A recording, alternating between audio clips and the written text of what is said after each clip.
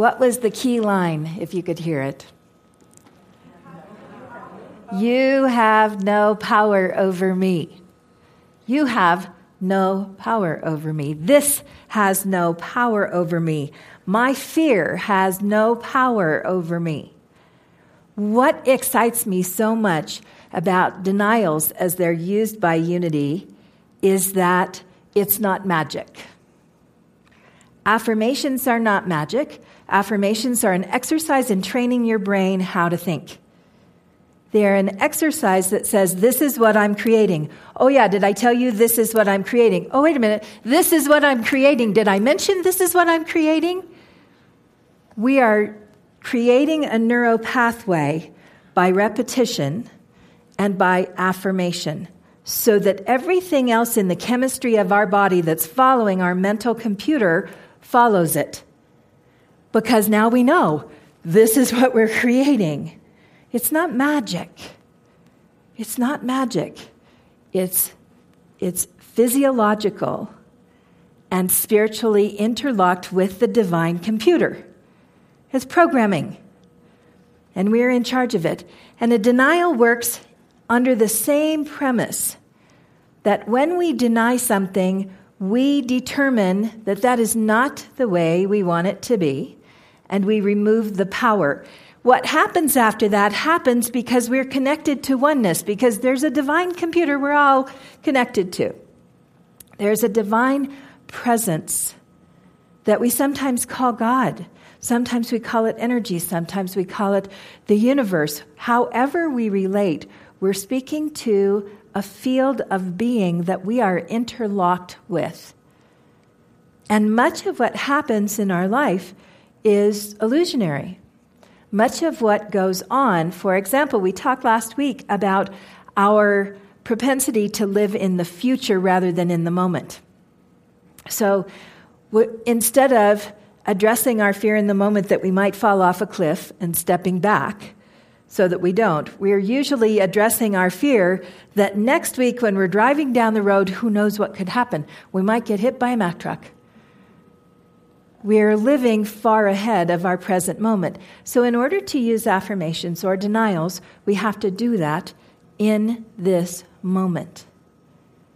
And when Myrtle and Charles, our co-founders, were working on the healing principles, they used both affirmations and denials. The statement we heard from Myrtle is, I am a child of God, affirmation. I did not inherit sickness, denial. You see, these two pieces are very important. I am a child of God. I did not inherit illness.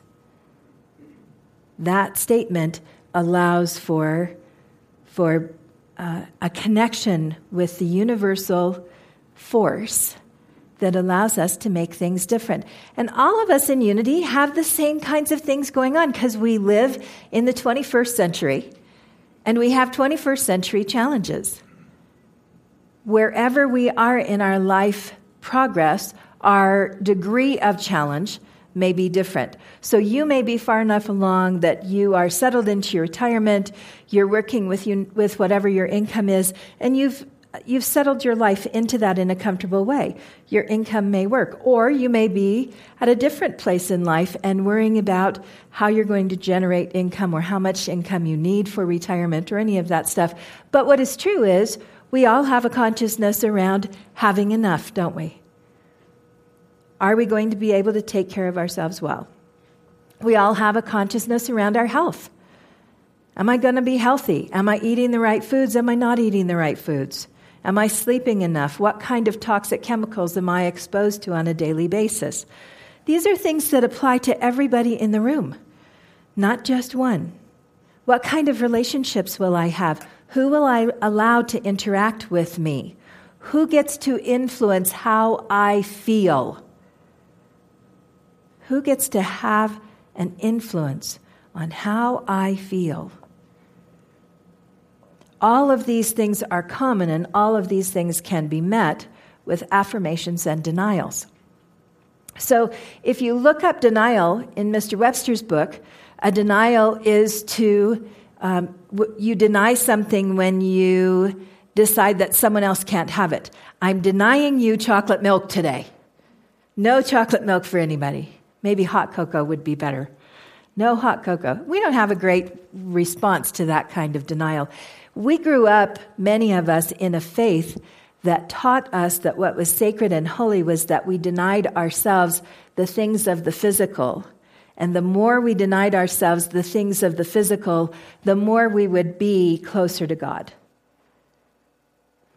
Anybody have that experience? A couple of you. So, knowing what you know about God today, would you think that's what the Holy Presence would want of us? That we would deny ourselves in order to reach some state of holiness? Some of you are awake and some of you aren't. And it's okay if you're resting. It's okay with me. I get it. There is a need to look at this and look what you were taught and consider how you feel when the word denial comes up. Because for some of us, denying things from ourselves feels like the best way to be close to God.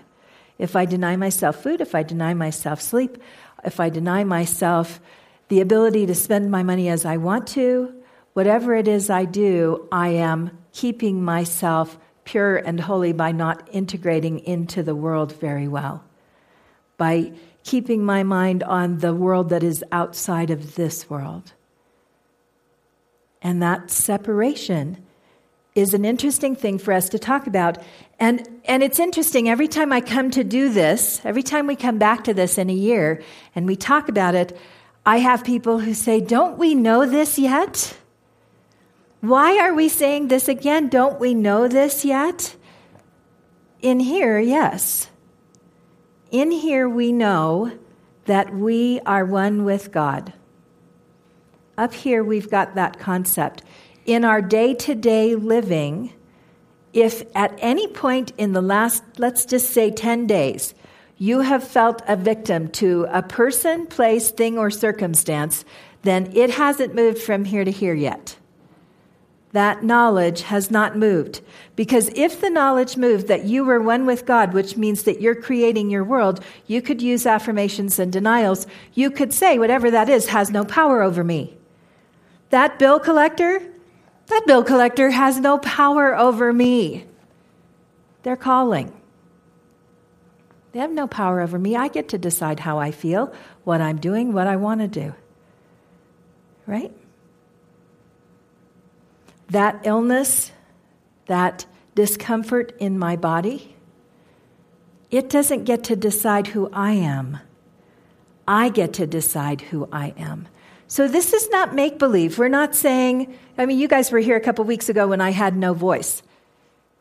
We're not saying, this illness has no power over me. I am no longer sick. Snap my fingers. There's my voice again. That's not what we're saying. We're saying who I will be and what I will believe about life and about presence and about existence does not change because this is going on. This illness has no power over my ability to see myself interconnected with God.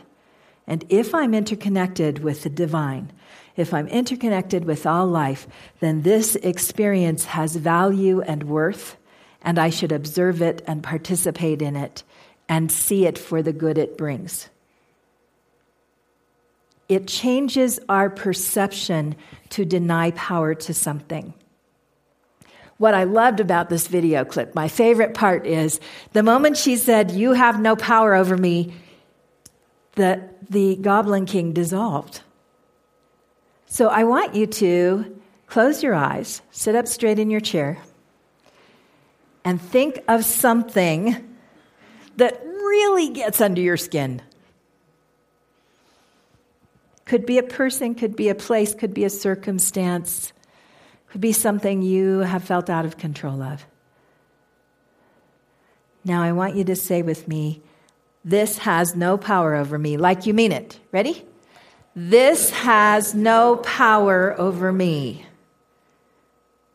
Now notice the state of your body. Now say it again. This has no power over me. Now this time I want you to say it like the Goblin King is standing in front of you. Ready? This has no power over me. How does it feel? It feels good, doesn't it? It changes how your body feels. Gently open your eyes. Here's another really good denial. There is no evil. Oh, they went, what? Just say it. There is no evil. There is no evil. How would your perception of politics change if you really believe that? I'm 100% serious. From the perspective of there is no evil, there can only be people trying to do good. It may not be the good that we would like them to do. It may not be the good that we think is good. But if there is no evil, this changes all those things we want to vilify. There's just difference. And from a point of difference, we can have a conversation. From a point of evil and good, we cannot. This is hugely important to how we move forward in the world. There is no evil. If there is only God and God is good, there is no evil. There's error thinking. There is missing the mark. There is sickness that is not treated. There are many things, but they come from a base of what is holy and what is good. And how we think about them changes our ability to move through life and handle them. If we look at something as evil, we will feel victimized by it, and we will feel we have no control. If we claim our power and determine that there is no evil in the world, then we have to look through a different filter at what we're handling. We have to change our perceptions of people and circumstances. This came up on the Unity Ministers discussion list, which is a private list with about 300 of us on the list. And it's a Facebook list. We talk daily about all kinds of things. And the question that came up was, do you believe there is a Satan? Which, of course, Unity says there is not. There's not. So here's my thinking on this. I'd love to know your thinking. My thinking is, how can we say that by our thoughts we create something and know how many people in the world believe there is this evil force fighting against us, and then turn around and say, yeah, but everything except that. We can create everything except that evil force. There's an awful lot of people out there believing there is an evil force working against us, isn't there? Aren't there? Isn't there? There is a lot there.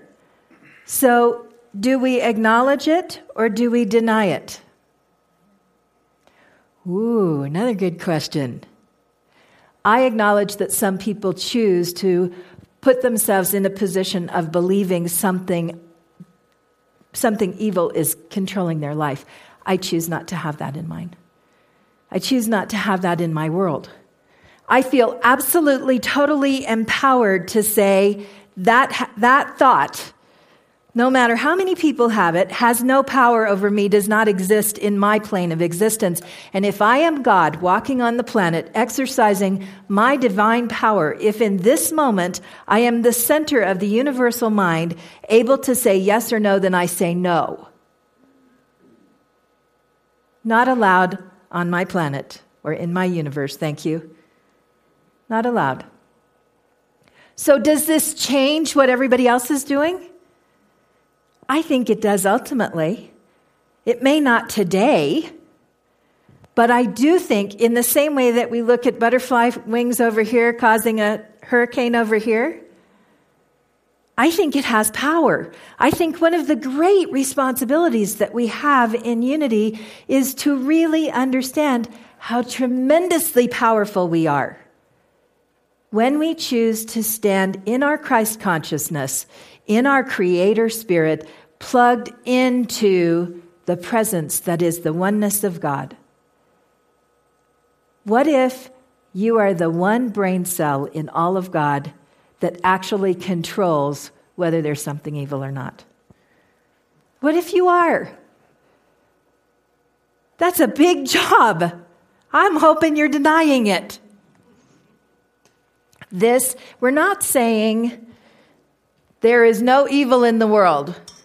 There are things that people perceive as evil. We're saying this belief in something evil has no power over me. It has no power. I see no evil. There is no evil in the world as I experience it. And we're making a difference. And it's not pretend. It's perception. And this is a really important thing to get, because from the place of there is no evil, we think differently. From the place of this has no power over me, I am capable of doing something. Last week we talked about what happens with fear, that when you are afraid, there's a whole thing that happens biologically to you. Your chemistry in your body changes. You move from your thinking brain to your reptilian brain so that you can fight or flee.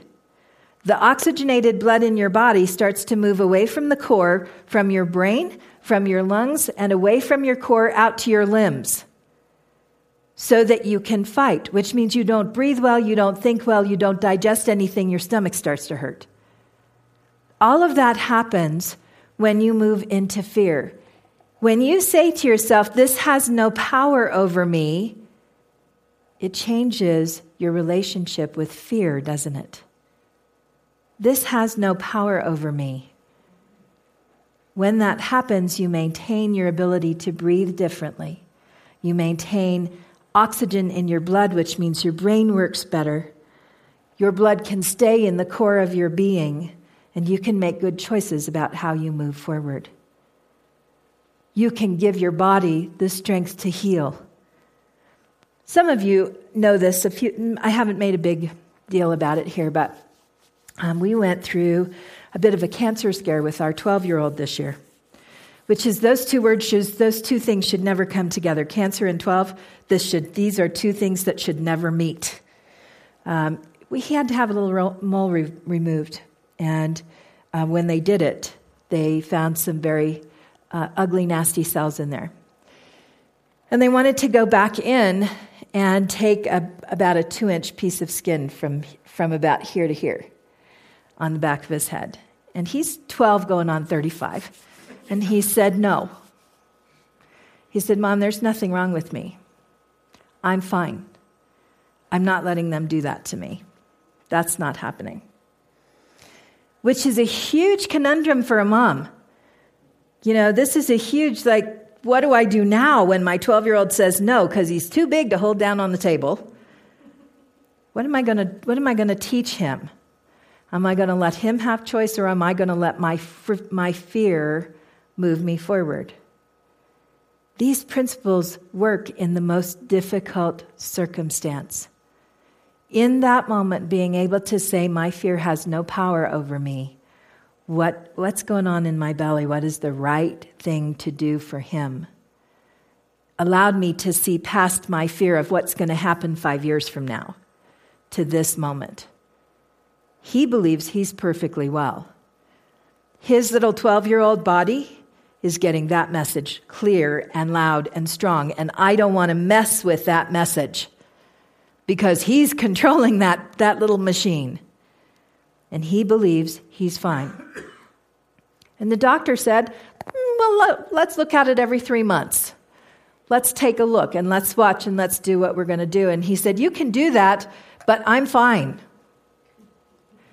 So we will take the steps to check. But if I want to teach my child something at all, it's that he knows his body better than anybody else.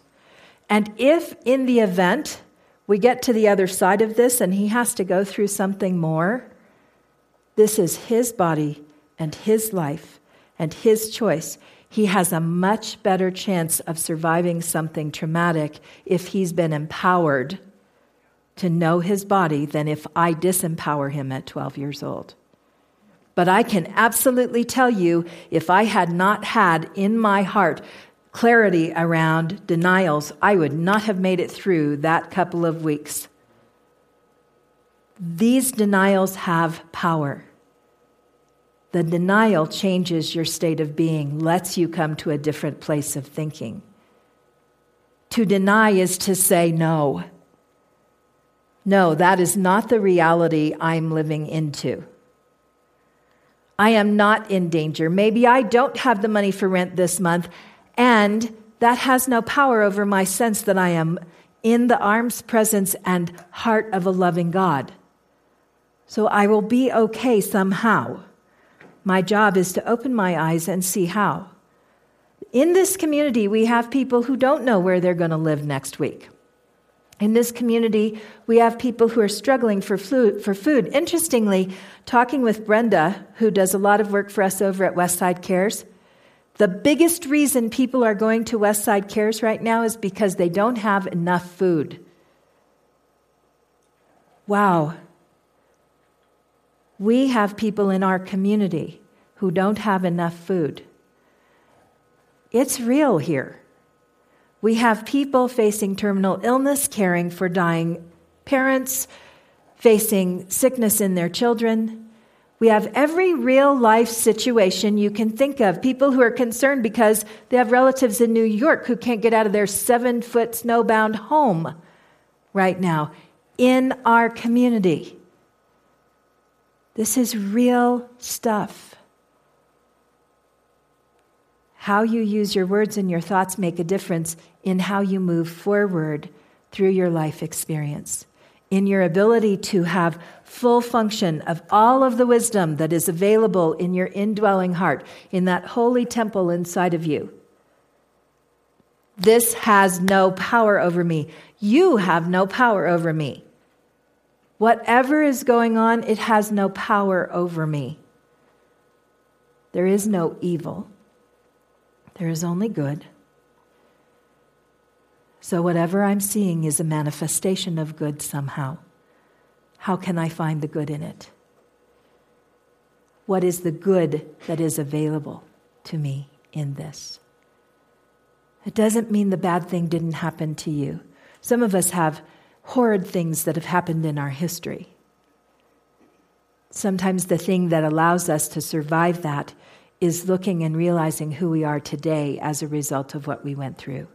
How we're able to be of service to other people going through the similar experience, how we're able to move through our lives because we were torn open young enough that what we bring forward is rich and deep and a lifetime worth of gained wisdom.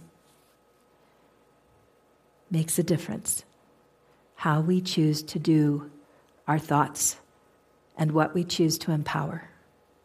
And these denials are a powerful tool. So I will remind you of them every year. I'll remind you to come back to them because it's easy to remember affirmations and hard to remember denials. And the denials make all the difference in the world. We have some quotes on power to share. Elie Wiesel said, "Ultimately, the only power to which man should aspire is that which he exercises over himself." Margaret Thatcher said, "Being powerful is like being a lady. If you have to tell people you are, you aren't." Seneca said, "Most powerful is he who has himself in his own power."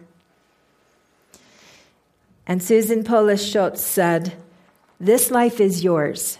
Take the power to choose what you want to do and do it well.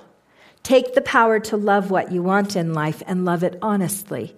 Take the power to walk in the forest and be a part of nature. Take the power to control your own life. No one else can do it for you.